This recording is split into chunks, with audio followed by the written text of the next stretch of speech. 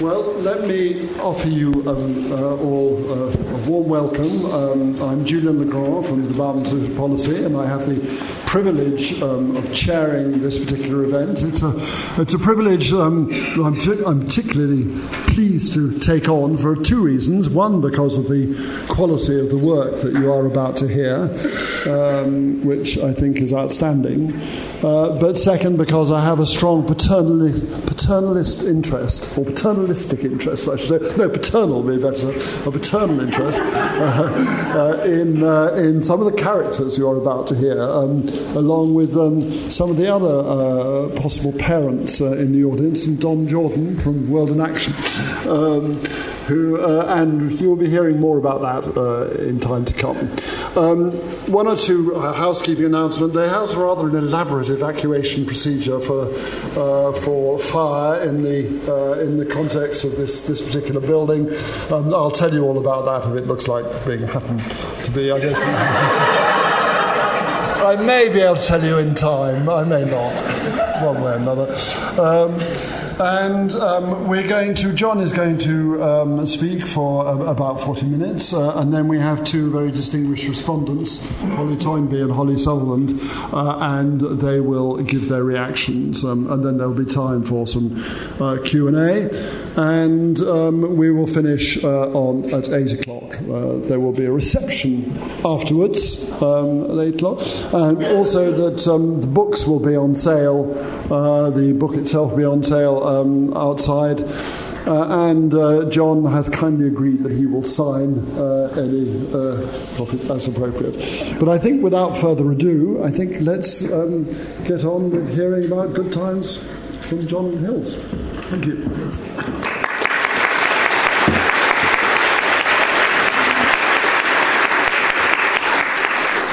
Well, thank you very much, Julian, and thank you all for coming. Now, I do have one immediate announcement. If you have come here under the impression that you are either going to hear Led Zeppelin or LSE alumnus Mick Jagger singing their versions of Good Times, Bad Times, you're actually in the wrong place. So please quietly leave now, or maybe stay and enjoy it. I really need to start with a lot of thanks. The idea of this book was to bring together a lot of work done within the Centre for Analysis of Social Exclusion, where I work, by myself and colleagues over the last 10 years, and done by a lot of other people, and try and bring that to a wider audience. So if you look at the acknowledgements inside the book, you'll see there are a very large number of names there of people that I've been lucky enough to collaborate with over the last 10, 15 years, and other people whose work I've drawn on. I also need to thank, as you will see once the first slide comes up, I need to thank the Economic and Social Research Council, who funded the fellowship, the idea of which was to produce this book. I also actually need to thank the Department of Social Policy for giving me, as the ESRC money ran out, the Department of Social Policy for giving me a partial sabbatical to actually write the book in the last academic year. But also, the idea of the book was to try and bring some of that research evidence to a somewhat wider audience than might normally be reading some academic output. And part of the inspiration for the way in which the book tries to do that is, as Julian almost mentioned, actually a television programme that happened, was broadcast just over 25 years ago, which always struck me, that was shortly after I arrived at the LSE, and it always struck me as a brilliant way of getting across social science research. This was a programme that was devised in combination by Julian, my colleague, and by Don Jordan, World in Action, who's in the front row there, World in Action producer, who came up with the idea that the best way of explaining to people how the welfare state works was to have a game show hosted by Nicholas Parsons. This was I wish this was on YouTube or something, because it's well worth watching. I don't know whether that's allowed these days, whether that's possible. But the idea was to play the game of spongers, to find out who were the biggest spongers on the state. And in this game show, hosted by Nicholas Parsons, the Osborne family from Alderley Edge in Cheshire. Stephen, an accountant, I can't remember what Henrietta was doing at the time, were pitted against the Ackroyd family from Salford, Jim, a forklift truck driver. And the idea of the game was to find out who won if you looked across the whole lifetime from the welfare state. It also featured, and he's running rapidly to avoid this photograph at the moment, every so often somebody popped up to explain what was going on, this rather young-looking professor who was one of the boffins who had produced the numbers behind it. Now, so what I've done to introduce the analysis of the big data and the large amounts of research that feature in the book is I've gone back, inspired partly by another long-running TV series, the 7up TV series. I've gone back to find out what has happened to the Ackroyds and the Osbornes, these entirely invented families, 25 years on. So we've discovered what's happened to their children and what's happened to their grandchildren. So here, Stephen and Henrietta, we knew about them. We actually knew about their daughter Charlotte and Henry. They were at school when back in 1989, and again actually in the follow-up programme that we were involved with called Beat the Taxman, that was done a couple of years later. The Osbornes won Beat the Taxman, I have to say. No surprise there. And it turns out Henry is now married, the son to Charlotte's a civil servant these days, young civil servant.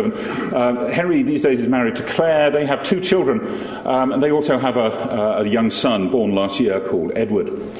The Ackroyd family is a slightly larger extended family. Jim and Tracy, their children Michelle and Gary. Michelle was for a while with Wayne, but Wayne sadly is no longer with her, so she's now a single parent with her daughter Chloe. Gary is now married to Denise, and you'll hear a bit more about their life in a moment. And then they had a late further child, Paul, who's recently gone to university. And Gary and Denise have 2 children. They, like Henry and Claire, had a child last July, in July 2013. And given what was in the news at the time, they decided to call their son George. For some reason, the Osbornes did not decide to call their son George. Anyway, moving rapidly on to Mr. Osborne, part of the point of the book, or part of the context for the book, which is talking about what we know about how people's lives change, from detailed examination of long-term survey data, this runs up against the way in which the debate is posed about what's happening in the welfare state, who benefits. In some ways not so different from the debate that was raging 25 years ago when the original Spongers programme was made. And this is a quote from a different Osborne, from George Osborne, but there are many others. I could have quoted some Labour politicians in the book. Also, there are some quotations from Ian Duncan Smith. This is, I think, become so pervasive, this idea, that you hardly notice it when it's said. The idea that 2 groups need to be satisfied with our welfare system. Those who need it, who are old, who are vulnerable, who are disabled, who've lost their job, and who we, as a compassionate society, want to support. But there's a second group, the people who pay for this system, who go out to work, who pay their taxes and expect it to be fair on them too. 2 groups, them and us. Often described as strivers and skivers, or shirkers. The people we hear about, but actually terribly hard to find. The 3 generations who've never worked against hard-working families. The people who have their curtains drawn in mid-morning against alarm clock Britain. I gather that in Australia this is known as the lifters and the leaners. So the idea of this is that there are these 2 groups, unchanging, with very different interests. But the evidence suggests it's not like that. Now, if you start with a snapshot of what's going on at one moment, you can see something that might bear out this idea of them and us. This is what was happening to Henry and Claire Osborne in 2010. Henry is a young solicitor. His wife is a teacher working part-time because they've recently had a child who's now 2 years old in 2010. Between them, after they've paid their pension contributions, they're earning £53,000. I don't know whether can people see the pictures at the back? Or can somebody do something to the lights? I've tried. I've asked about the lights, but they're filmed. So oh dear. Well, yes, okay. I'll try my best then. But they pay between them £12,900 in direct taxes. They do at this point. They wouldn't anymore get a tax credit of £545. They were getting child benefit. This would be cut back today of £1,000, and they pay council tax of £2,000, and they pay indirect taxes of another £7,000. But their child is only 2, so isn't getting any after-school, preschool, nursery, or any isn't in primary school. But they do benefit from the National Health Service. If you add it all up, they're paying £16,000 more into the state than they're getting out of it. If you contrast that with Michelle Ackroyd, the single parent, she's working 16 hours a week in a supermarket on a pretty low wage, not absolutely the minimum wage, but she takes home, after national insurance contributions, nearly £6,000. And at this point, she was getting nearly £3,000 in child tax credit, £1,000 like Henry and Michelle in child benefit. She was also getting a working tax credit because she was in work, and she was getting some housing benefit. She's not an owner-occupier. She's a tenant of a housing association in Salford. And she's paying a bit of her council tax and some indirect taxes, but she also benefits from the NHS, and if you add in the value of a primary school place in Salford, she's getting about £10,000 out of that. So she is getting £16,000 out of the state in that year. So if you look at it like that, this is the state acting as a kind of Robin Hood, transferring money from the comparatively well-off Henry and Claire to the much less well-off, but still actually quite hard-working, Michelle Ackroyd. I mean, all the same, at the end of it, Henry and Claire are still considerably better off than Michelle. That's what you see if you do a snapshot. But as Julian pointed out, and as I'm really only elaborating on this evening, if you... I'm sorry. This is the picture you see if you look more generally. This is across the whole population, not across made-up people. You see at the top of the diagram there, if you can see it peering out of the gloom, the top bars are what we get out, what each family in each tenth of the income distribution, with the poorest on the left, the richest on the right, get out of the system on the top. And you'll see there's a hump there. They're concentrated on people in about the second or third tenth of the income distribution, but still people in the top half get quite a lot out of pensions, out of the NHS, out of education, in black at the bottom of the bar. And at the bottom I've got what people pay into it. And even at the bottom, although people might not be paying very much national insurance or income tax, they're still putting money in through indirect taxes. But of course, with much higher incomes at the top, and taxes in total taking much the same share of everybody's income, whether they're rich or poor, the people at the top are putting more in. And so we do have this redistributive effect of what's going on. And in fact, actually, if you look at it, the redistributive effect of the UK welfare state is slightly greater than the redistributive effect of the Swedish welfare state. So in that sense, Robin Hood is doing his job. The problem is that the gap between, if you like, the Sheriff of Nottingham and everybody else in Britain is so much wider than it is in a country like Sweden that we still end up, even after that redistribution, as being one of the most unequal countries in the industrialised world. But that's just what's happening at a point in time. And what Julian and colleagues were pointing out is that over the lifetime it looks very different, particularly because most of the money goes on pensions, on healthcare and on education, which pretty well everybody benefits from. And these are the original numbers that were featured in the Sponges programme, but I've updated them to 2010 earnings terms. And I think the key point to see there is that Stephen and Henrietta were getting £509,000 in today's money, £500,000 out of the welfare state. And for good measure, the programme threw in the tax relief on their mortgage, that no longer exists, and some other things like the benefits of going to the opera and rail subsidies and things like that. If you added that up, by the end of the programme, they were the winners in terms of getting most out of it. Although it has to be remembered that they were paying a lot more tax across their whole lifetimes. By contrast, although Jim and Tracy won the round of the programme that was about cash benefits, it's not that Stephen and Henrietta got nothing because they were getting child benefit, but Jim had periods of unemployment and so on. And they didn't get as much out of pensions because, like the average higher income person, Stephen and Henrietta lived longer to collect their pensions than Jim and Tracy. And they were getting, at that point, less out of the school system because their children left school at 16, whereas the Osborne children went on to university. In all, stopping in the middle of this, they were getting £535,000 out of the welfare state. But they were paying less in tax. On the other hand, over their lifetime, the Osbornes had an lifetime income that was three times as high as that of the Ackroyds. Now, just going back, if you look at today's numbers, these are numbers. Sorry, let me move on. In fact, sorry, move on. That's it. To this, if you take exactly the same numbers as I put up before as to where the benefits and the taxes come from, but split it across age groups rather than by income group, you get a picture that looks like this, which I think, when you think about it, makes a lot of sense.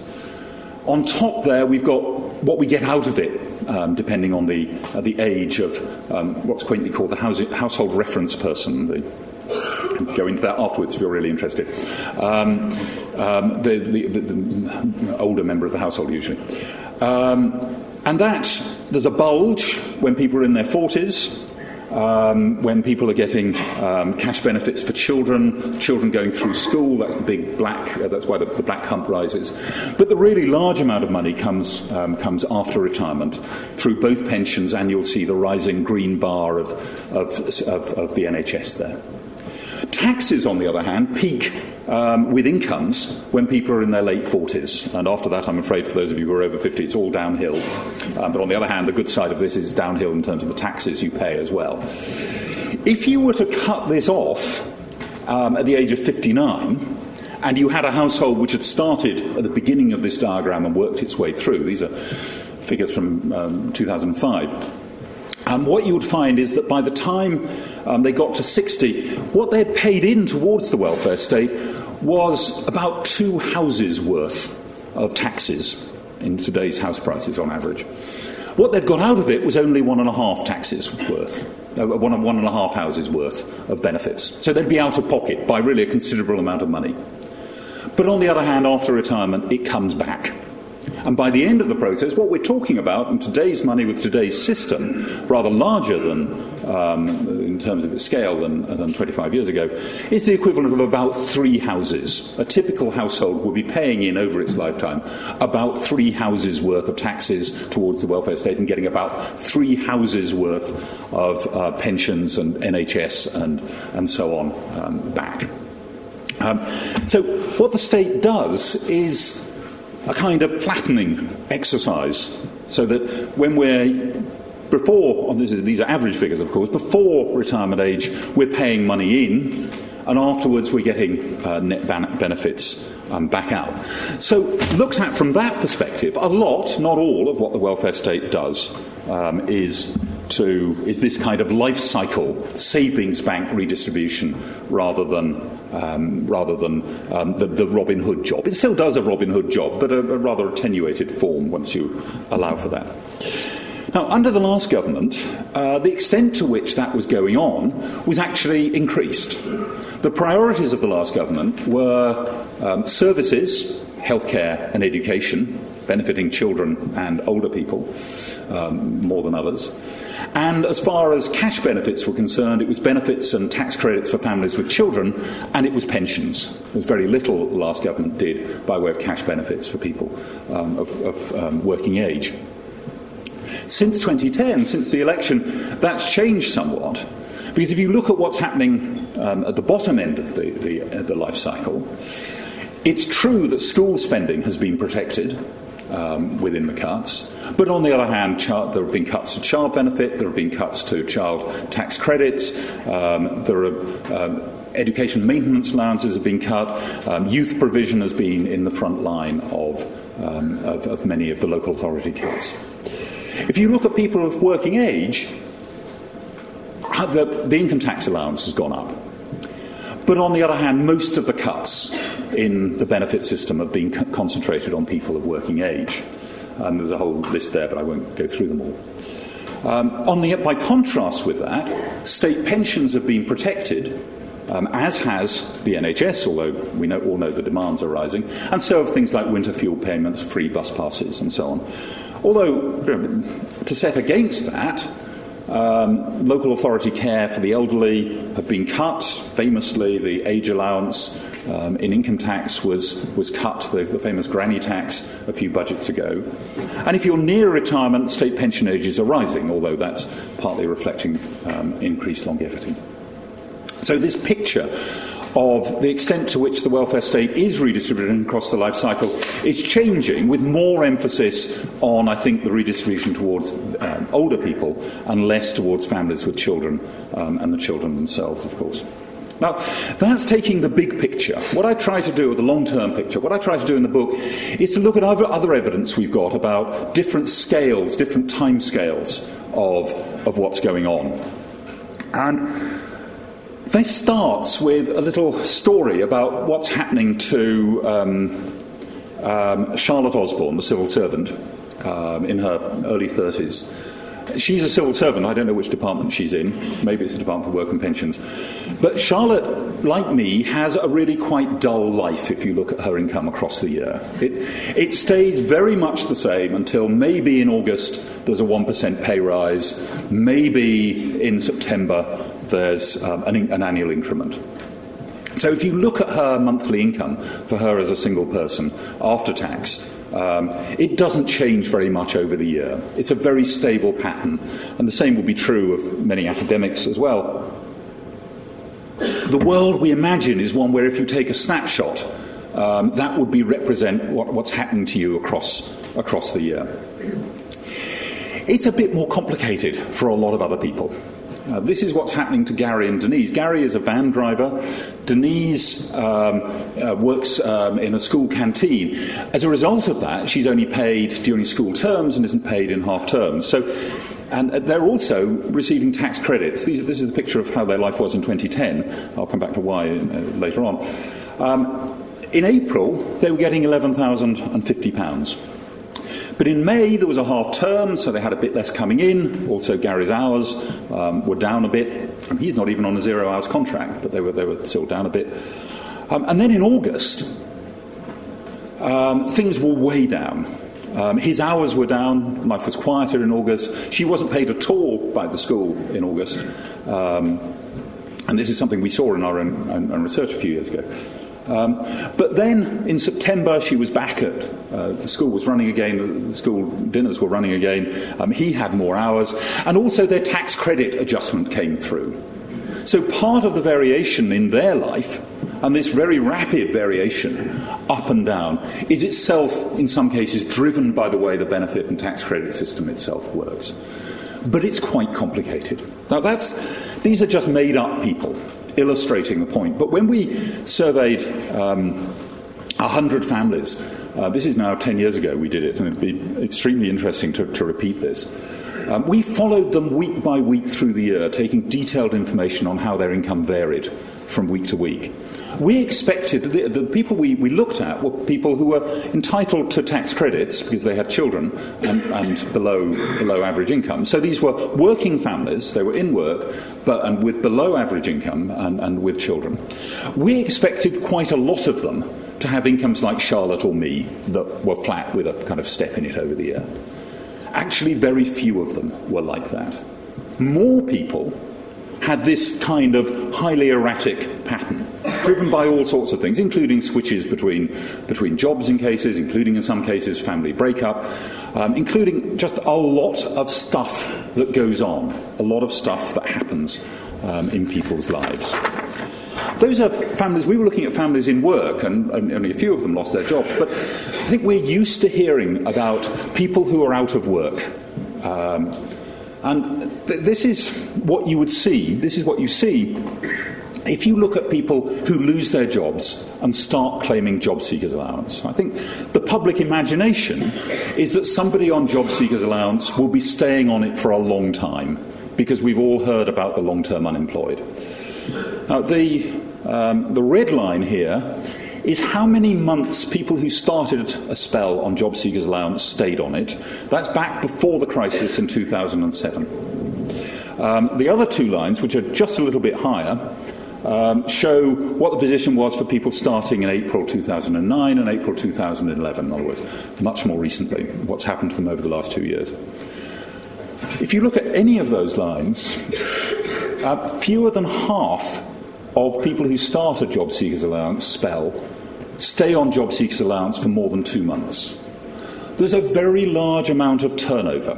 Every quarter in Britain, whether it's time of recession or time of boom, about 1 million people lose work and 1 million people gain work.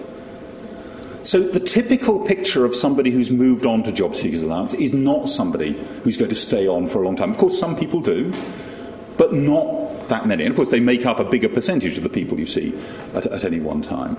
But even now, after the recession, only about 1/10 of people stay on job seekers allowance for longer than a year. Actually, it's quite difficult because you'll be moved on to other things and all sorts of other things might happen to you. But the early decay, if you like, in this curve, showing the turnover, isn't so much driven by the administration. Now, that's about what happens from week to week. But we also know, from the analysis done by people like Stephen Jenkins and others in the audience, what happens when you follow it from year to year using data from things like the British Household Panel study. We also know what happened to the Osbornes and the Ackroyds in the 2000s, because this was predicted by Don and Julian in their programme 25 years ago. And they correctly forecast that Stephen would have heart attacks in 2002 and 2003. Now, Stephen, by 2001, was a company doctor. He was really very well paid. They were in the top 1% of the income distribution. After his first heart attack, he had some time off work. After his second heart attack, he had a longer time off work, and he decided to downshift and worked for a more regular accountancy firm where he didn't have to do so much international travel. So their income did fall really quite a lot after that. But they still stayed within the top 2% all the way through the 2000s. For Jim and Tracy, it was very different. And a lot of this is driven by what happened to their family size. With the extra child arriving, with earlier on, and then with their older children moving out, and then in Michelle's case, after Wayne left her, moving back in again. But then when she moved out, and when their elder son started bringing money in, because he was still living at home, they reached a point where actually, as a family, they were halfway up the income distribution. But then at that point, Jim lost his job. And that plunged them for a couple of years, despite moving back into work temporarily. For a couple of years, they were on benefits. They were the 11th percentile of the income distribution, pretty well just above the poorest 10th. But then times got better, and Jim got a job again, fairly similar to the one he had before, and their children left home, and eventually, actually, their youngest son, Ryan, became the first member of the family to go on to university, leaving them as empty nesters, with very much the same earnings as they'd always had, but now above the middle of the income distribution, sharing it just between the two of them. Now, that kind of variation up and down is actually what you see in the data. These are some of Stephen's numbers from the British Household Panel study. Life varies a lot. And some of these ups and downs will be caused precisely by the arrival of very young people. This is from a very restricted group of people. This is what happens to the incomes, the family incomes, of women who were born in 1966, following them through from when they were 25 to when they were 44, I think. And you'll see It's a huge tangle. There is one woman you can see right at the top there who actually has a pretty stable 6 or 7 years, right at the top, the richest person in the sample. This is a log scale, by the way, to those of you interested in these things. But then she plunges down to join everybody else, to join the tangle of the variation that we see in people's incomes from year to year, even when we restrict it to a group of people who are of the same age. Now, that has really quite important implications when we think about things like poverty. The good news is that it means that not many people that you see as poor today will stay remorselessly poor year after year. So again, this is Stephen's analysis of BHPS. The period on the left is the period 91 to 98. And you'll see that in that period, about a tenth of the people who were poor in 1991 stayed poor for either 7, 8, or 9 years of the total 9 years. I'm glad to say that in the following period, the proportion of the sample who stay persistently poor in these terms fell in the period between 98 up to 98 to 2006. So, being poor recurrently or persistently is much less common than being poor for shorter spells. There's another side of that, though, which is that if you see, it's only half of children in either period who weren't in a family that avoided bloody hell. Please turn your mobiles to silent. Or maybe somebody's correcting the figures. Let me just get rid of this before it does it again.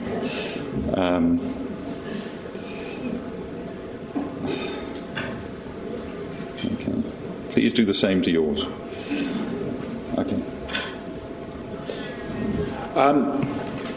What this shows is that half of children were touched by poverty at one time or another. So the flip side of there being a lot of variation is that many more of us go through these problems. However, it's not random. And the very difficult message to take away from this is that we don't live in a random world, but we do live in a world where people starts from does affect their chances. One of the things that particularly affects their chances and will increasingly affect their chances are differences in wealth.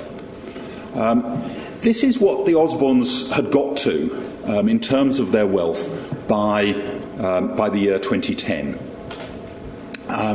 They don't live in London.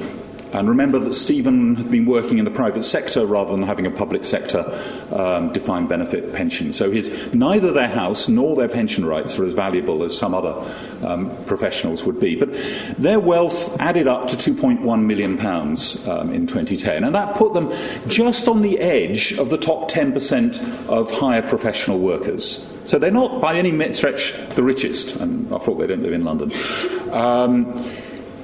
Contrast that with the position Jim and Tracy were in by 2010. They don't own their flat. They've got possessions. The Office for National Statistics counts personal possessions, furniture, clothes, everything, their car, in all of this. They had got £6,000 in a building society account, which came from a small legacy that Tracy had received, giving them total net wealth of £16,000.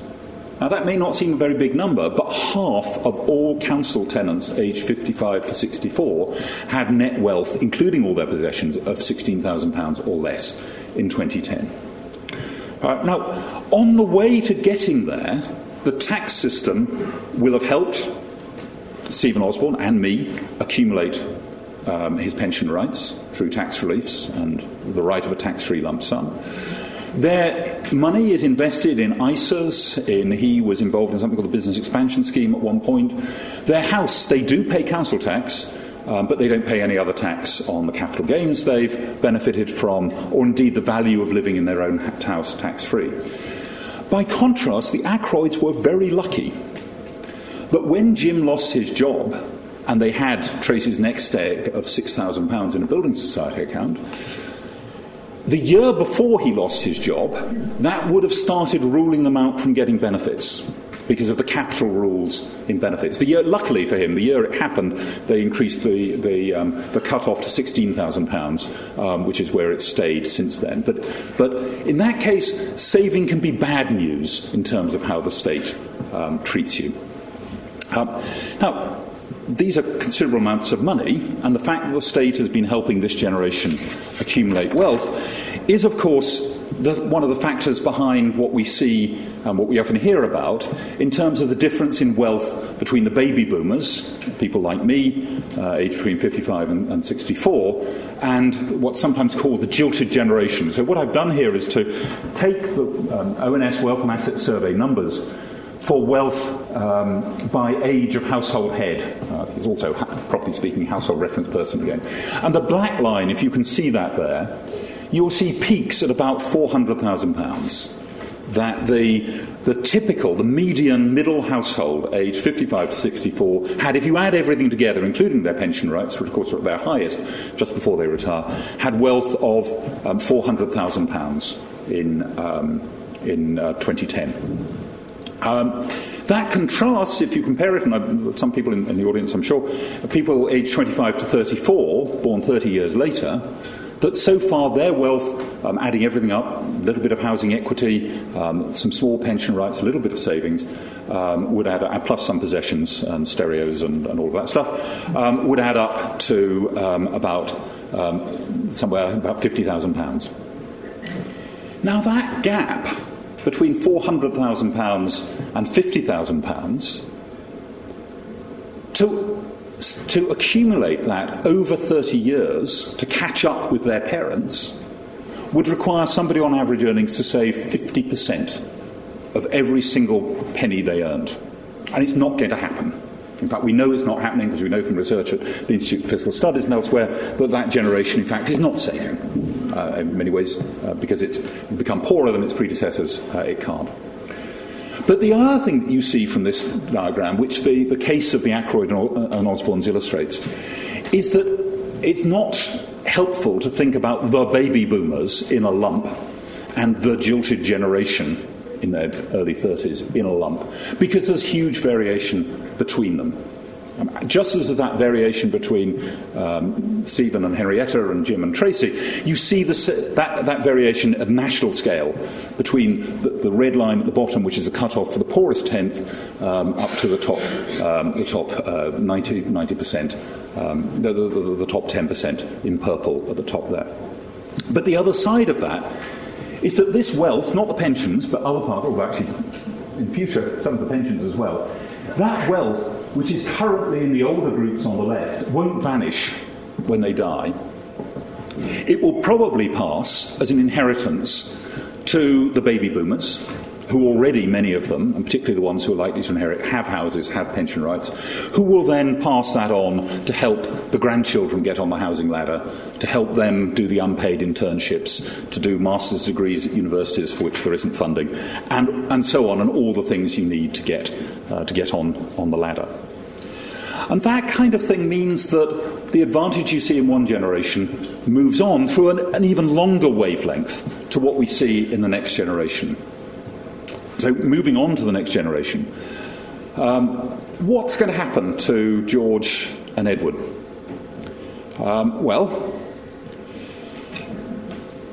if Edward's family, parents, are in the top fifth of the income distribution, which they are, you would expect him to be 60% on average up the scale in terms of assessment when he goes into primary school. Whereas you expect George, coming from the poorest fifth of families, to be only a third of the way up that scale. As it goes on through school, 83% of children not on free school meals get to level 4 in their SATs at the age of 11, but only 2/3 of children who are on free school meals. By the age of 16, you might expect to see Edward 62% up the GCSE range, but George only 33% of the way up it. And the same in terms of A-level achievement, and similar differences when you think of who goes on to higher education. And also when you start looking at who goes to universities like the LSE or other Russell Group universities, where you see, even if you've got through to A-levels, 2/3 of those who've gone to private school will go on to Russell Group universities, as opposed to 24% of state school children. Now, I want to come back to these numbers in a moment, but just bear in mind that these are averages. But just to see what this looks like on an international scale, some of you, I hope, will have heard of something now known as the Great Gatsby Curve. This is work by Miles Korak, a Canadian economist writing in the Journal of Economic Perspectives. This takes the evidence we've got on how the earnings of children, and these are all focused because the data available is focused on men, this looks at how closely related the earnings of sons are in different countries to the earnings of their fathers when they were growing up. So the vertical line there goes up to 0.5. In other words, for the countries where we have least social mobility, in this sense, Italy, the United Kingdom and the United States, about half of people's earnings in their 30s can be predicted by what their father was earning when they were children. Now, that's what happens in the more unequal countries on the right of the diagram, because along the other axis I've plotted income inequality, the Gini coefficient of income distribution. That contrasts with the Scandinavian countries on the left-hand side, which are both more equal in terms of today's income distribution, but also there's less link between what happens to sons and what happens to children. Now, why does that happen? I think there are two easy ways of describing that. One is that if the rungs of the ladder are further apart, and that's certainly now true of wealth, it's a great deal more difficult to climb up it through your own efforts than it would be in a more equal country. So that's the climbing up point is more difficult in a more unequal country. But I think there's another factor as well, and that is that if you are at the privileged end of an unequal society, you know that it's a long way down. You know what might happen to your children and your grandchildren if they slip down that ladder. And I think many parents and grandparents in that situation will fight like tigers to make sure their children do not slip down a ladder that goes such a long way down. And not just that, they've got the resources to do that, to buy the schools in the catchment areas of the right schools, to help with all the things that help move people through life. Now, but there's another thought about this diagram, and it applies to everything I've been saying about the dynamics of people's lives. Yes, there are these links, but they're not deterministic. Averages aren't destiny. So that it may be true that about half of the earnings of men in their 30s a few years ago were related to the earnings of their father, but the other half wasn't. If we look at the year-to-year income data, it's true that there's a lot of variation, but where you start from has an influence on where you're going to end up. If you start off poor, you're more likely to end up poor. If you start off rich, you're more likely to end up rich. Now, that's a very complicated kind of world to grasp, because it's a world in which it's not random. That would be nice and easy, because then it would all even itself out in the end. But nor is it rigid, which would be nice and easy, because we would then say, well, these are the people with problems, and we can decide to help them or not help them. It would be them and us. It's this much more complicated in-between world where there is movement, but where you start matters. And that's far harder to formulate policy towards. Okay, let me just finish by a couple of things that try and bring this up to date a bit. So towards the end of the book, I look at what the effect of the bigger changes, not just in people's lives, but in the economy, and what effect they've had on people, and how different people have been affected by austerity, tax rises, benefit cuts, and so on over the last few years. So what I've done is to compare what's happened to the most affluent of the families illustrated in the book, Stephen and Henrietta Osborne, and what's happened to them in terms of how the tax and benefit system treats them today, 2014-15, compared with how it would have treated them under the May 2010 system, the system that was in place at the time of the general election, if we'd just adjusted all the values in that, benefit levels, tax thresholds and so on, in line with inflation as measured by the Consumer Price Index. Now, of course, things haven't happened quite like that. For instance, the personal income tax allowance has gone up much faster than price inflation. If you look at that, Stephen Osborne is very well paid. Before you allow for his pension contributions, which bring down his taxable pay, he's on about £96,000 a year. He's paying a little less in national insurance. And he's paying a bit more than in income tax. Henrietta actually is paying less income tax and less national insurance contributions. She's a part-time teacher. She spends a bit of time each week looking after their granddaughter. But she's a big winner from the personal allowance going up to £10,000 compared with what it was before. They're paying less council tax because their council tax, or at least the part of it, the East Cheshire part of their council tax, rather than the other precepts, has been frozen over the last 4 years. But they are paying more VAT because the VAT on what they purchase is now at 20% rather than 17.5%. If you add all of that up, the net position for somebody like Stephen and Henrietta, and indeed for people like LSE professors, is that they've lost about £638. They're paying more than they would have done under the old system each year. That's about £12.20 a week. It's about 0.7% of their disposable income. That contrasts with the poorest member of the families, Michelle Ackroyd. Remember, she's earning about £123 a week. Her child benefit has been frozen. It's fallen in real terms. Her child tax credit has actually gone up a bit. There was a bit where it went up faster than inflation. On the other hand, her working tax credit has been cut back severely. So overall, she's lost £4.50 a week in terms of her tax credits. Her housing benefit has been cut. She's now contributing more to her council tax.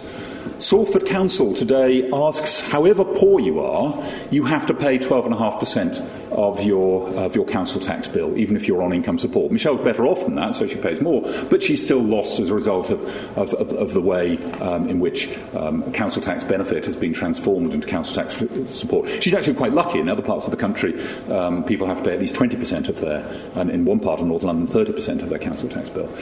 And she's also paying higher VAT. If you add all of that up, for somebody on her income, she's losing £14.27 a week. She's actually losing more in cash terms than the Osbornes are, and that's 6% of her income, 9 times as much as a share of her income. Now, that's meant that diagrams like this rather puzzle me. This is I don't want to be unfair to IFS, but the Treasury produced exactly the same kind of diagram. We often see what the effects of austerity have been compared with what happens if you start from January 2010. And if you do that, you see a picture that looks like this. This is percentage losses from all tax changes, so including indirect taxes, direct taxes, and the benefit changes, with the poorest tenth losing 4.5% of their income since January 10, compared with keeping everything going in terms of prices. But at the top, and you see it's what's technically called regressive. The higher you go up the income distribution, the less people are losing, until you get to the top. Now, that was a puzzle to me, because Stephen Osborne is in the top 10%, but he's not losing. He and Henrietta aren't losing 6.5% of their income. Now, there are 3 reasons for that, and just to advertise, we're publishing a paper next week which goes into some of this in a lot more detail. But remember that Stephen was earning £96,000. The big changes affect people earning over £100,000, over £150,000, people who are well within the top 2 or 3% of the income distribution. But because those people, the ones even higher up, earn so much money, the fact that they're paying higher rate tax, which is now 45% rather than 40%, that swamps the effect of the rather smaller losses of people like Stephen and Henrietta, or people like me, producing part of the reason why you see a diagram like this. You also, and we'll talk about this more next week, a lot of this has to do with where you start, what date you start this at. Okay, let me finish in the last few minutes. All of this, I think, suggests that the world is really rather different from the way it's sometimes presented to us in terms of them, an unchanging group of people who get everything out of the system, and us, an unchanging group who pay money into it. But that's not the way it's discussed generally in public or in politics. What we hear about is the escalating cost of welfare. In that them and us sense. And some of you may have seen, some of you may even have received. Has anybody received their taxpayer statement? Okay, so at some point, some of you in the audience will receive your taxpayer statement. Some of you may have seen this in the papers. I personally think this is a very good idea. I think telling people where their tax is going and illustrating where it's going is a very good idea. And you will get a personalised statement. If you've paid £5,842 of income tax and national insurance contributions, you will get a diagram like this, and it will have pounds round it showing where it's gone. So at the top you actually see this rather small sliver, which is the UK contribution to the EU budget. I'm not sure whether that was calculated before or after George Osborne halved it. And then you see another small sliver for overseas aid, and a distressingly small sliver for the environment and culture and so on, and then the red part there is defence, and we'll all get, and then national debt interest, and state pensions and education and health. And then you see this big orange slab labelled welfare. That where the money is going, a quarter of the money is going to welfare, and that's even after you've taken out the state pensions, education and health service. Now, I think the Treasury could have produced a diagram that looked more like this. You could have said that 2/3 of spending is going on the welfare state. If you added up the NHS, education, housing, personal social services, social security and tax credits, you would get 2/3, you would say, was being spent on the welfare state. And indeed, sometimes the numbers, if you really want to be frightening about the numbers, you say, we are spending £489 billion on the welfare state this year. And then you go on to talk about the scroungers and so on. Now, but that's the bit in orange I've got there is the whole social security budget. I've added on, and then you see in red the cost of tax credits. If you go back to the Treasury diagram, what's included in welfare there is all of personal social services. It's judges' pensions. It doesn't include state pensions, but it includes all other pensioner benefits. It includes all benefits for people of working age who are at work. If you break this down a little bit further and say, well, what we're really worried about when we're using the term welfare is about out-of-cash benefits that are being paid to out-of-work families, that's about 5% of the budget. In all, it's the total amount spent on cash benefits to out-of-work people who are of working age is £1 in every £12.50 of what we spend on the welfare state. And within that pound, only 20p is spent on unemployment benefits and housing benefit going to unemployed people.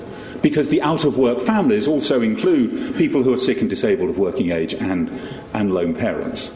So you could have had a scary diagram that highlighted welfare, in the sense it's often used, as being the orange sliver there. Now, so one side of this is that not so much of our money is being spent where we think it's spent. However, the public don't believe that. In a recent survey, and my colleague Ben Baumberg is here in the audience who was involved with this, the median belief is that 40% of the social security and tax credit budget, even when it's been described to them as where the money is going, 40% of that is believed to go on benefits to unemployed people. It's actually a tenth of that. It's 4%. And as I said, all welfare payments to those of working age are less than £1 in every £12.50. But at the same time, the average belief, when you ask people what share of all that social security and tax credit spending is claimed fraudulently, it's more than a quarter. that 27% of all benefits, including pensions, are claimed fraudulently. Now, for that to happen, there are an awful lot of children who are having child benefit claimed for who don't really exist, or alternatively, there are some pensioners around who've cunningly lied about their age and shouldn't be getting their pension.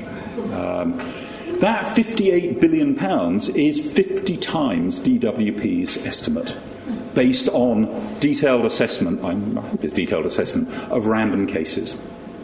So if you take the DWP's numbers, people think that fraud of unemployment benefit accounts for about a tenth of all social security spending. DWP thinks it's a thousandth, and yet that's where the focus is. But those kind of myths, and this is really the end of the book and the point of the book, is that a lot of the debate is overlaid with this idea that the spending is going on handouts to people who are different from us, and that's where it mainly goes, and that we have no interest in it. Now, I think that the effects of that, it has two different effects. One is that if we think that so much money is being spent on those handouts, and a lot of it is being fraudulently claimed, there is a huge amount of public support for being tougher on it and for making savings out of it. But if it's actually only a small part of the budget, the only way you can get substantial savings out of that sliver of the budget is by being really tough, by having bedroom taxes, by demanding that people on no income pay the council part of their council tax, by the amount of sanctioning, people having their benefits stopped because they've infringed some condition for one reason or another, sometimes beyond their control, rising from £250,000 a year a few years ago, 250,000 cases a year to 900,000 cases last year. You get the tougher disability tests, because that's the only way you can squeeze the money out of what's actually a small part of the budget. That's one side, the hardship that results from thinking you can save a lot of money in that direction, rather than out of the big parts of the budget, the bits that we, the Osbornes, and many of us in the room, benefit from. But the second side of it is that if we think that's where the problem is, and that it's nothing to do with us, then I think we don't face up to the big choices that we have about what are really the big ticket items. As we age as a population, and as those costs for pensions, healthcare, and if we want to compete in the world economy, education rise, which is where the money goes. As I think Spongers illustrated so well 25 years ago, a generation ago, and as I hope today's book spells out in a bit more detail, one of the things we have to understand is that this really is one of those areas where we are all in it together. Thank you very much.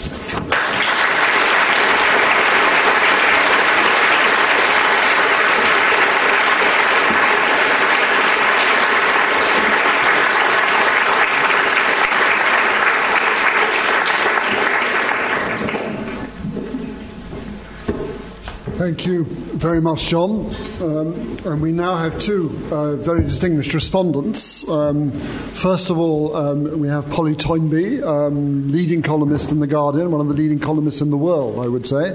One of the more intriguing compliments she had was when two Conservative ministers, including our present Prime Minister, said that they should be listening, the Conservative Party should be listening to her rather than to Winston Churchill.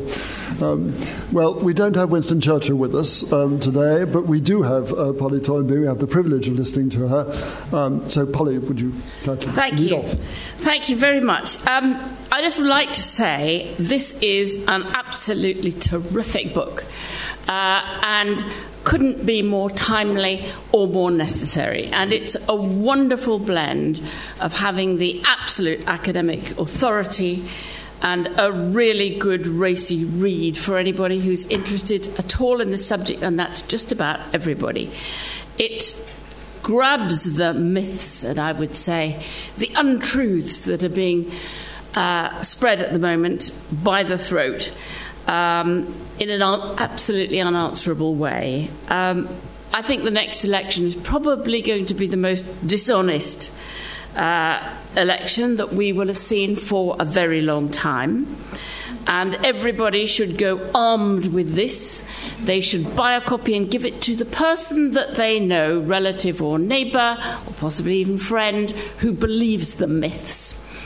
And make sure that it gets disseminated as widely as possible. I think the really important messages, which John has spelled out so clearly about the life cycle. And when you talk to people about the life cycle, a kind of light bulb comes on, and they think, yeah, that's true. As you get older, you use much more. A snapshot in the middle of life looks like a Robin Hood story. It's not like that at all. And this is so well spelt out with such good graphics. I think the fact that half of children are poor at some point, it's not that little group down there. I think that strikes people too, and makes them stop and think. That the idea that people are moving in and out, that people don't stay unemployed for a long time, but they're cycling in and out. As it happens, just this week, another bit of research from the Resolution Foundation has come out looking at over 10 years at the same group of people on low pay, and finds that a quarter of them do move up to be about at the median, but 2/3 of them are cycling in and out of low pay all the time. Just 1 in 8 very stuck on low pay. So that it does show that wonderful spaghetti diagram that's absolutely unforgettable about people's lives. And when you ask people about their families and to think about everybody they know in their family, the ones who do well, the ones who don't do well, and people who've had crises in their lives, again, another sort of light bulb moment of saying, yeah, that's true. When so-and-so got divorced, they had a very hard period. Or when somebody got sick, these things are very much in people's minds if they can think of life over a long stretch and across a wider family. I do think some of the things that are being said by people who know better really are quite disgraceful. And there's Ian Duncan Smith giving an interview not very long ago to the Sunday Times, one of his favourites, saying, I'm going to say to everybody that I'm telling everybody from now on, this is not an easy life anymore, chum. I think you're a slacker. That sort of language applied indiscriminately by implication to anybody on any kind of benefit does such immense damage. I think, when you get Lord Freud saying, another DWP minister, talking about food banks as they've hit 1 million people a year making use of them, most of those people only for a few weeks each. So again, it shows how many people touch into that. He just said, if you put more food banks in, that is the supply. Clearly, food from food banks is by definition a free good, and there's almost infinite demand. Knowing, as he must do perfectly well, that the people who go there have to get vouchers, they come from social workers, they come from doctors, they come from people who know, they come from, very often, from the DWP themselves. I was at one in Witney the other day, in Cameron's own constituency, where most of the people sent there are sent from the job centre up the road with a voucher for the job centre, for the food bank, that they have to then find the money to get the food. I mean, are people are being badly misled? We've seen what beliefs people have. Are people absolutely impervious to the truth? I don't think so. I think we have to be optimistic that in the end the truth gets out there. And certainly over many years, John Hills's work has done more to do that than anyone else. The facts are there about inequality, and each time he writes about them so eloquently, slicing them this way and that way, they really are so incontrovertible. I mean, I think it's interesting that we saw the research from Oxford, and I'd like to know what you say about this, John, about suggesting that actually now more people are falling down the ladder. There's a research that came out last week. And so when you say people are going to fight like tigers to stop their children falling down the ladder, these are people who are themselves professionals, seeing their children falling into non-professional permanent occupations, well, that might be an almost revolutionary situation, you think, if they really are going to fight like tigers, and will resent it hugely when they see that happen. And again, perhaps make people understand this churn that goes on. Being lucky and unlucky happens at different times in your life. So how should we really get all this across? That's the problem. Very often, people on the left of centre talk in terms of statistics and facts and challenge the facts. And what they're confronted with is anecdote. Day after day after day, one picture of a Romanian family put into temporary accommodation with 12 children in some mansion in Kensington will stay in people's minds who've read it in the Daily Mail for perhaps 10 years. And how many people will have seen it? And they'll say, oh, well, I know who these people on housing benefit really are. Interesting statistic that numbers of families with 10 children or more living on benefits is 192. I think they must each appear in the Daily Mail at least once or twice a year. But that's a very, very low and freakish number. So I think we have to try not to despair, and I think politicians have to get better at finding ways to tell the stories on the other side that counteract the freakish anecdotes. And I think we have to live in hope that something like the bedroom tax really has struck people as being profoundly unfair. And I think that really has struck a very strong chord. And I think the truth will out, and this book will help it, that we are definitely not all in this together. And the Ackroyd's cut of 6% versus the Osborne's cut of 0.7, I think people know that this has been an austerity that has hit the many much more than it's hit the few. Stop there. Thank you very much indeed.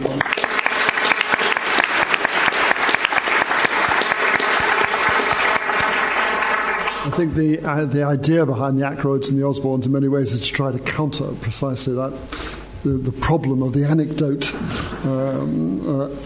We now have Professor Holly Sutherland, who is one of the pioneers, in fact, probably the pioneer of modelling the effects of taxes and benefits within the economy. She's currently research professor at the University of Essex and is director of Euromod, not director of the institute, which was she was labelled as earlier on.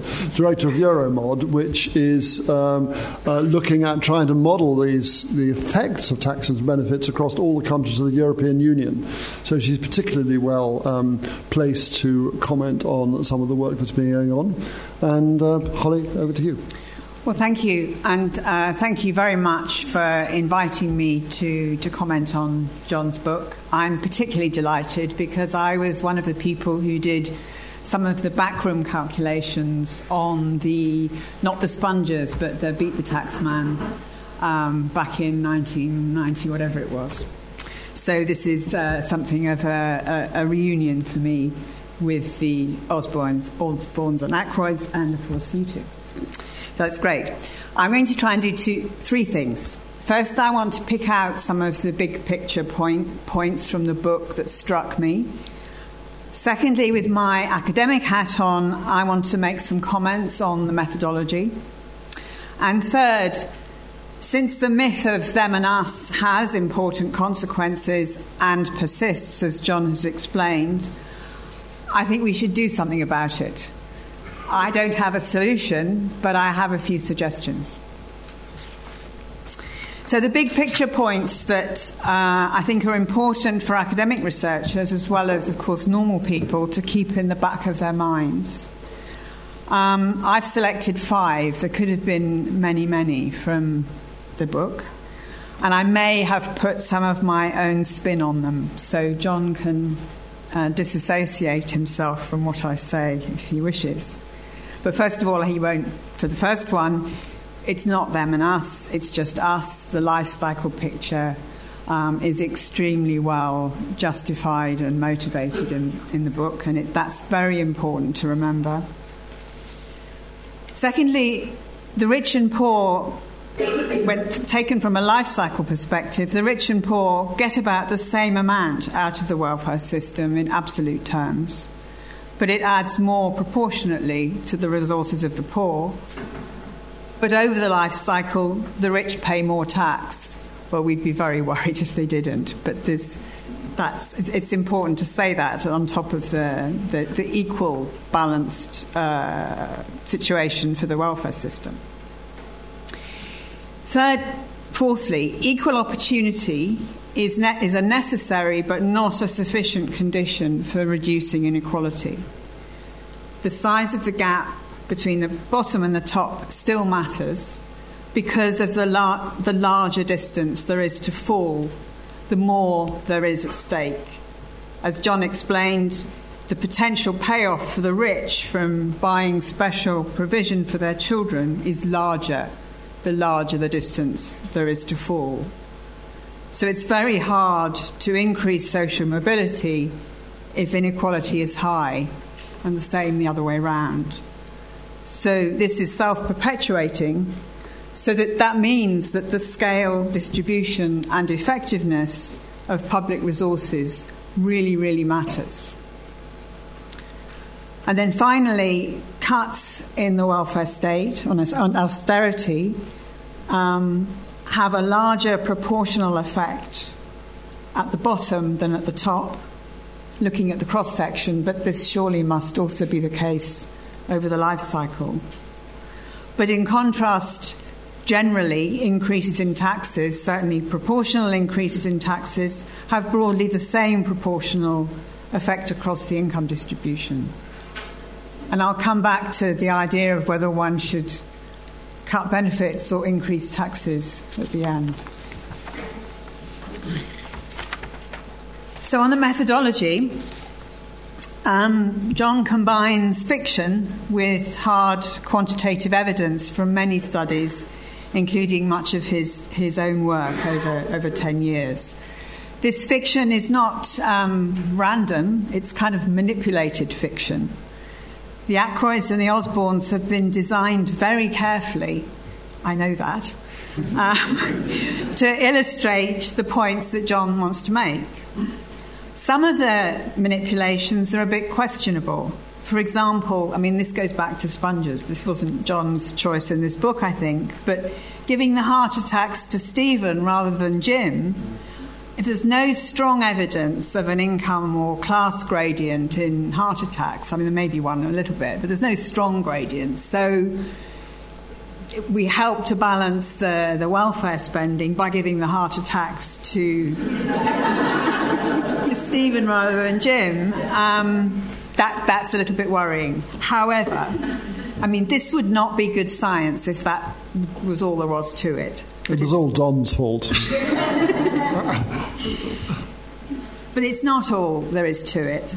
And as Polly said, John's use of fictional characters really works. And this is because of the constant references backwards and forwards, reminding us how the sort of soap opera characters and their experiences are only illustrations and how they fit into the bigger picture.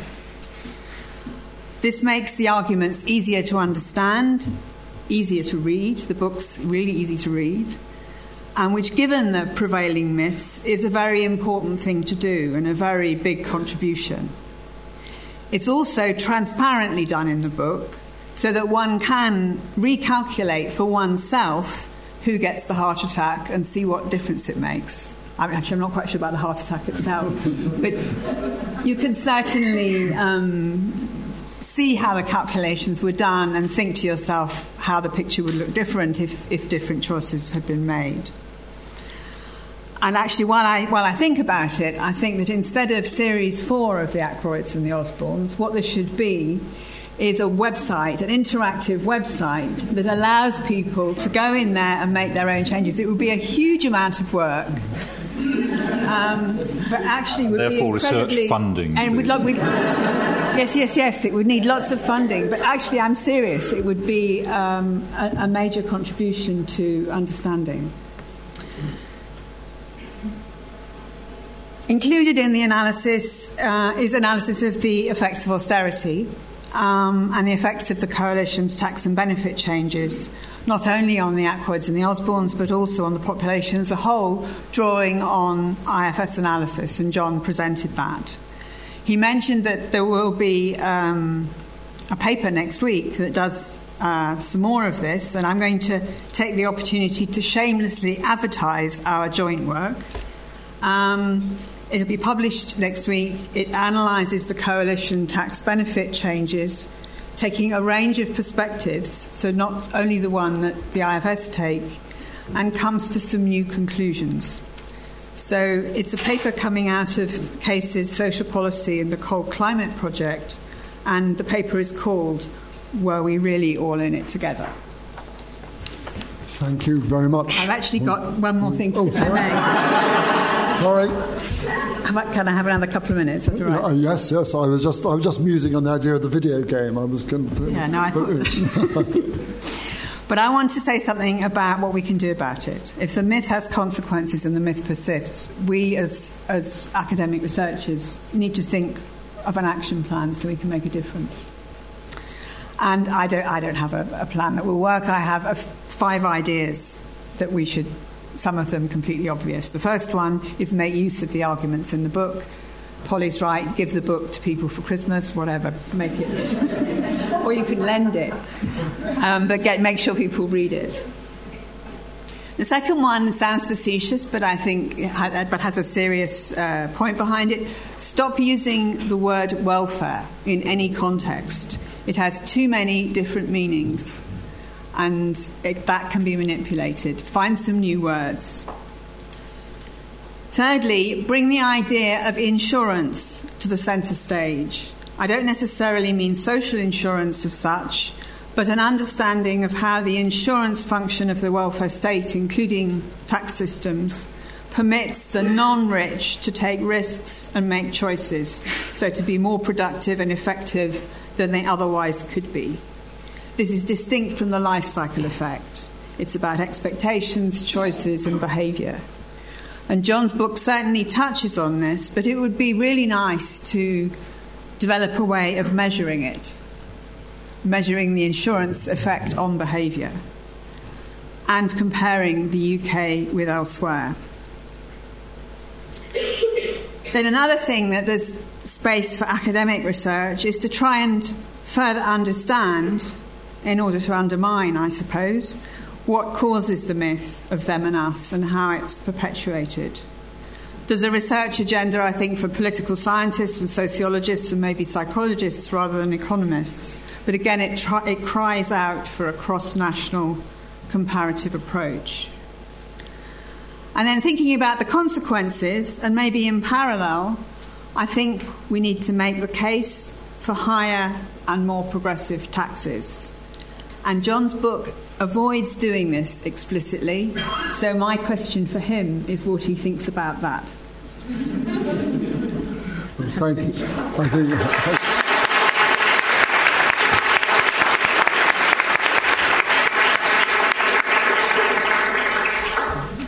I think it is very important to think about what we actually do in these circumstances. John, would you just like to respond? There was the point that Polly made, particularly about the falling down the ladder, and also the question that Polly finally asked you. I have to say I have not yet had a chance to read the new research that's come out that Polly was referring to, so I can't speak specifically to that.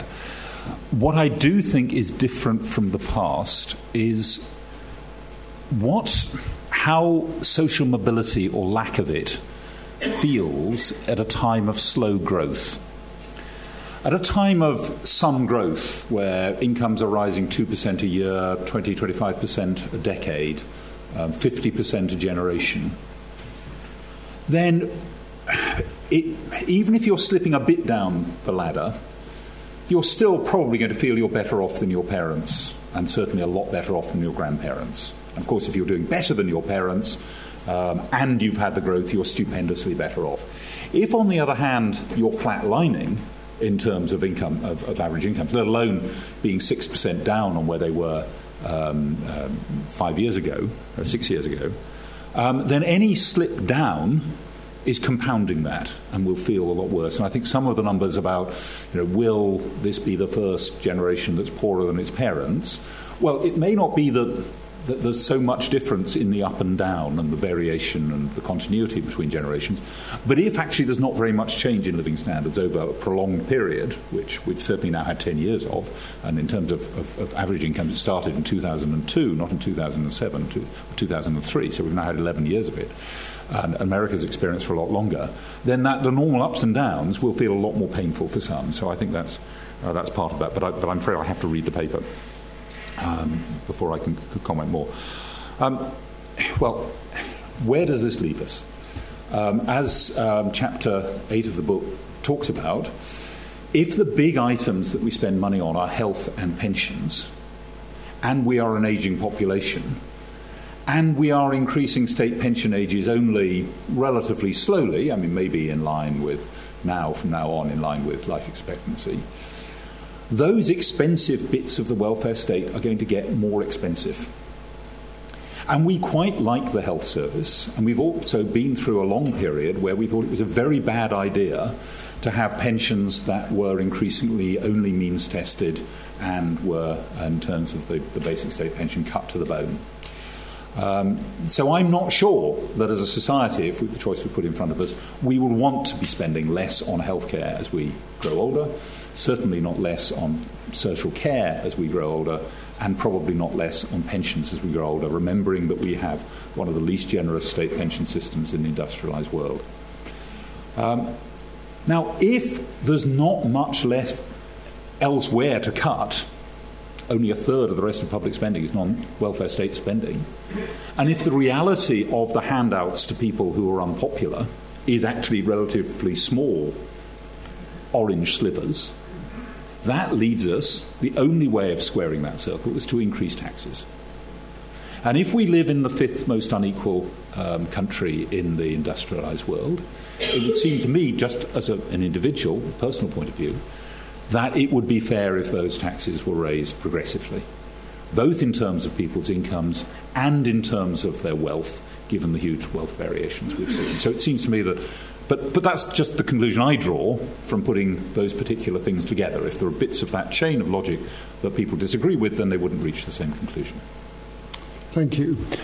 Well, we have a few minutes for questions. So over to you, and I think we've already got a question in the front there. Thank you. Could you just say who you are? My name's John McArdle. I'm from the Black Triangle Disability Rights Campaign, which is a grassroots disabled people's organisation based in Scotland. Something that hasn't really been mentioned too much here is that austerity has been an absolute catastrophe for disabled people. We're talking about hundreds of people who have lost their lives through it, well documented in the media.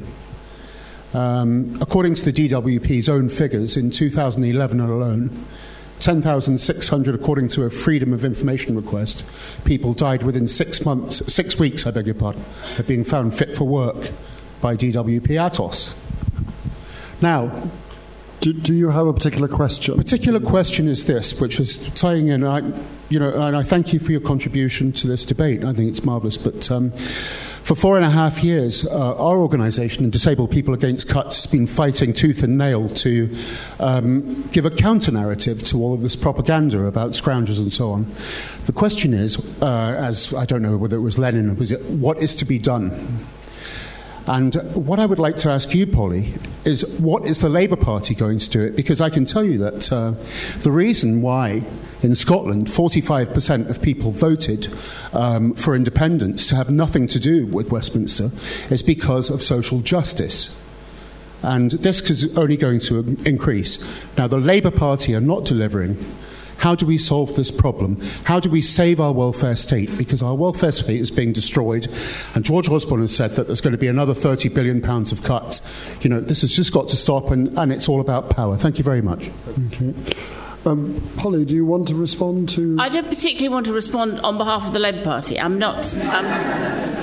I'm not a politician. I don't have to defend them. I actually think that it would make an enormous difference as to whether there is a Labour or Conservative government in power next time. I have absolutely no doubt about that at all, and I hope that people in Scotland will concentrate their minds on who they send to Westminster in terms of making sure that we don't get a Conservative government. But that's my view. I would like to take up something, though, which relates to this, and something that Holly said too about what do we do, and what perhaps do academics do. And I know that at the moment, that they're doing a lot to rebut, but it's almost as if between now and the election there should be a committee of the most distinguished academics who are ready to rebut instantly on a day-to-day basis. I mean, the IFS does it very well, and they've been very good and tough about, for instance, that disgraceful pie chart that's being sent out, and they were quick off the mark, and they do the fiscal things. But it would be pretty good if, John and a handful of an awful lot of you are here, were ready, absolutely finger on the button for the next 6 months, that every time some politician talks casually about I'm really in favour of social mobility, they're ready to ping back and saying, here are the facts, here are why it's not happening, here is why it's not going to happen unless you have a more equal society. Just facts and figures constantly at the ready. I think that would make a difference. I think that it would be, a group of people who would be referred to by, at least by the broadcasters. I mean, 80% of the press you're going to get nowhere with, but, the Financial Times, The Independent, The Guardian, the others maybe are, got their fingers in their ears.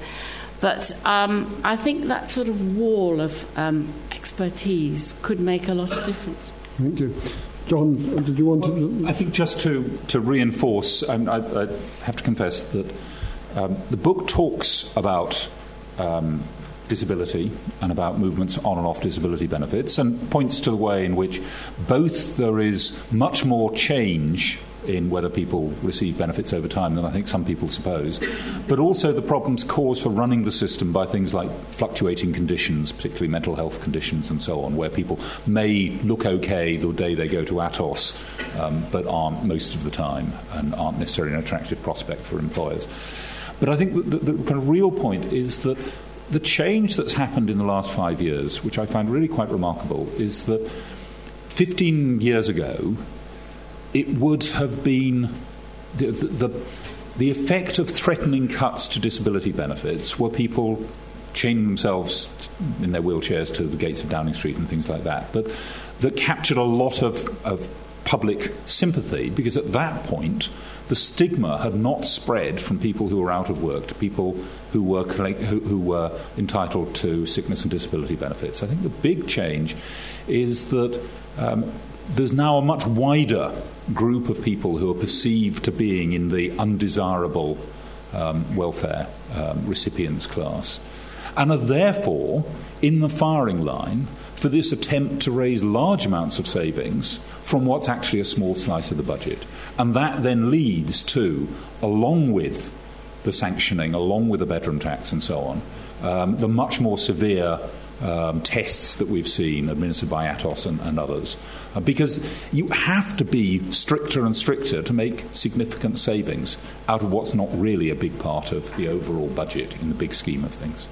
Can I just give an illustration of that? In that the DWP put out in the last year a press release, and it went out on a Saturday for the Sunday papers, but it only went to certain papers, to their friendly papers. It never came to The Guardian or to the FT or The Independent. And it was simply a list of 8 anecdotes of people who were cheating, pretending to be disabled. Somebody caught running a marathon, the roofer found, who claimed that he had a bad back. Those stories, of course, there are always going to be some. We know there's some fraud, but we also know, as John's book says, how little it is. But this was, a deliberate list of anecdotes with no statistics, whatever, put out just to its friendly newspapers, a deliberate sort of exocet against the reputation of people with disabilities drawing any kind of benefit. And we have to recognise that's what we're up against. It's not accidental. No, I'm sorry, let other people in. Yes.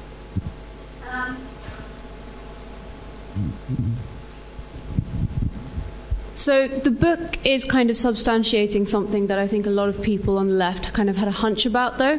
Even if it's put to us now with statistics and stuff backing us up, I think a lot of people kind of know that over the course of your life you're probably getting back more from the state than you put in. The problem is, I think that the left aren't necessarily that good at shouting about it. Like, we've kind of known all this stuff all along, but it's, like you say, it's in The Guardian, it's not shared as widely in the other papers. It's in places like the Joseph Rowntree Foundation bulletins every Friday, but it's not in a lot of other places. Do you think a part of that is because actually we've tried, and Polly's just said we should try and get academics together, give it a lot of backing and so on, but do you think a part of the problem is that because the left is so nuanced and so kind of, here's a picture but it's complicated, it's actually very hard to sell the left-wing point of view to people who want an easy read and therefore an easy victim or easy thing to blame? I'll take 2 or 3 questions and then invite responses from the panel. Yes, in the middle there.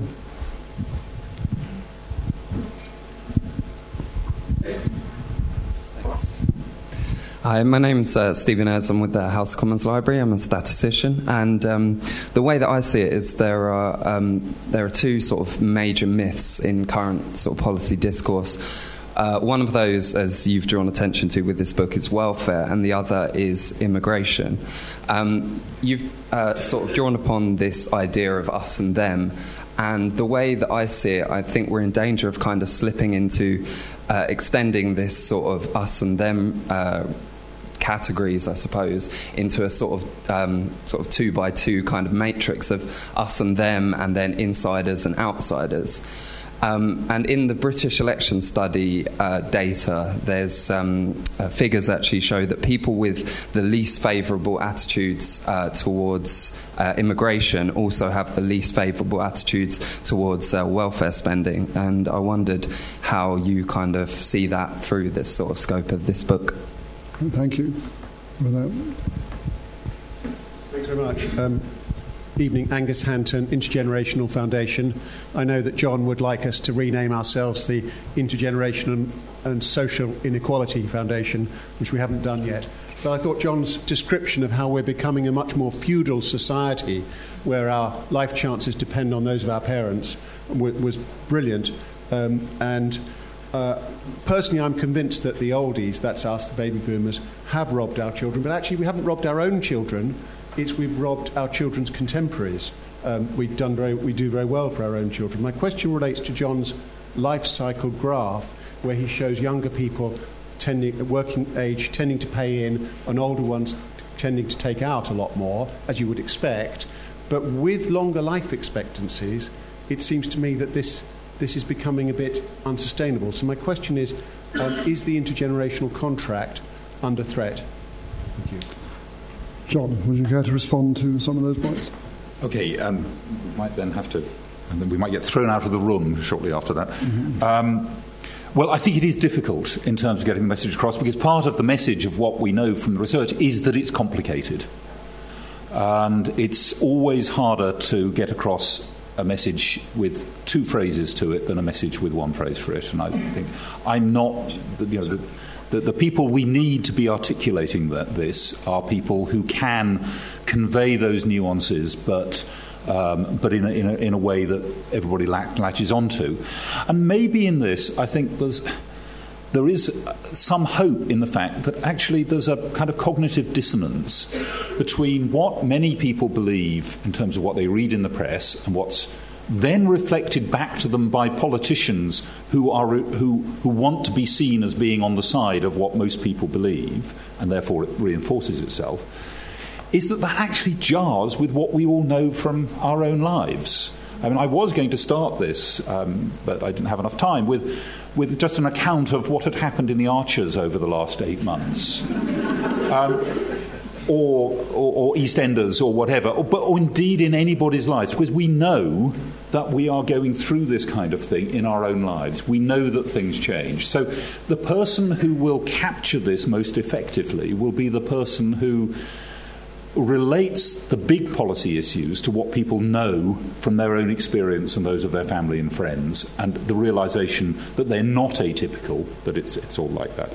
I couldn't agree more about, but there was a big hole in the book about immigration. I'm sure somebody who read a draft of it said, you need a lot more on immigration. I'm afraid there were no more words.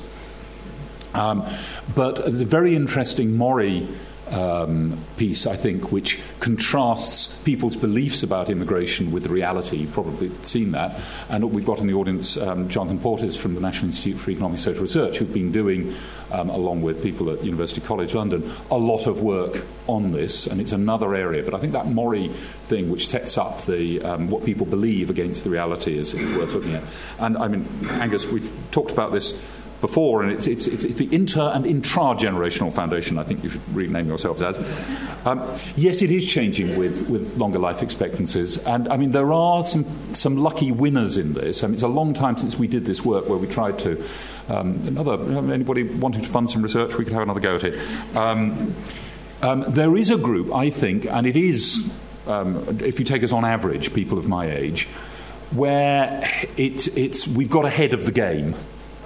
I think the generation behind us, it'll even out more. I mean, in the long run, these things do even out, I believe. And I don't think there's an ultimate threat to the system, because it would be bonkers for the people who've paid all the money in to suddenly say, let's call the game off. Because at that point, they're going to have to fend for themselves, but they're not going to turn around and say that their parents and grandparents are going to get nothing out of it. So you get this. Once we're into this pay-as-you-go system, it's very hard to step out of it. But you can make it fairer between generations, but in particular, I think you need to make it fairer within generations. Thank you, John. I'm afraid we'll have to close it there. I remember when Spongers was first advertised in the press. In one of the newspapers, it was actually advertised as a misprint. Instead of being about the welfare state, it was described as being about the we-fare state. And in fact, but in some ways that's rather appropriate. The message that Spongers was trying to give, and the message that John's book is trying to put across, is that we are all beneficiaries of the welfare state, and we are all involved. It's not a question of skivers versus the hard-working families. We are all involved, and if we wish to defend the welfare state, John has provided us with massive ammunition to do so. Just now, there's a reception outside. We've been asked to let John escape first so that he can go to the book table. So, in the meantime, thank you all very much for coming, and do join us with a glass of wine outside. And perhaps you would express our thanks to our respondents.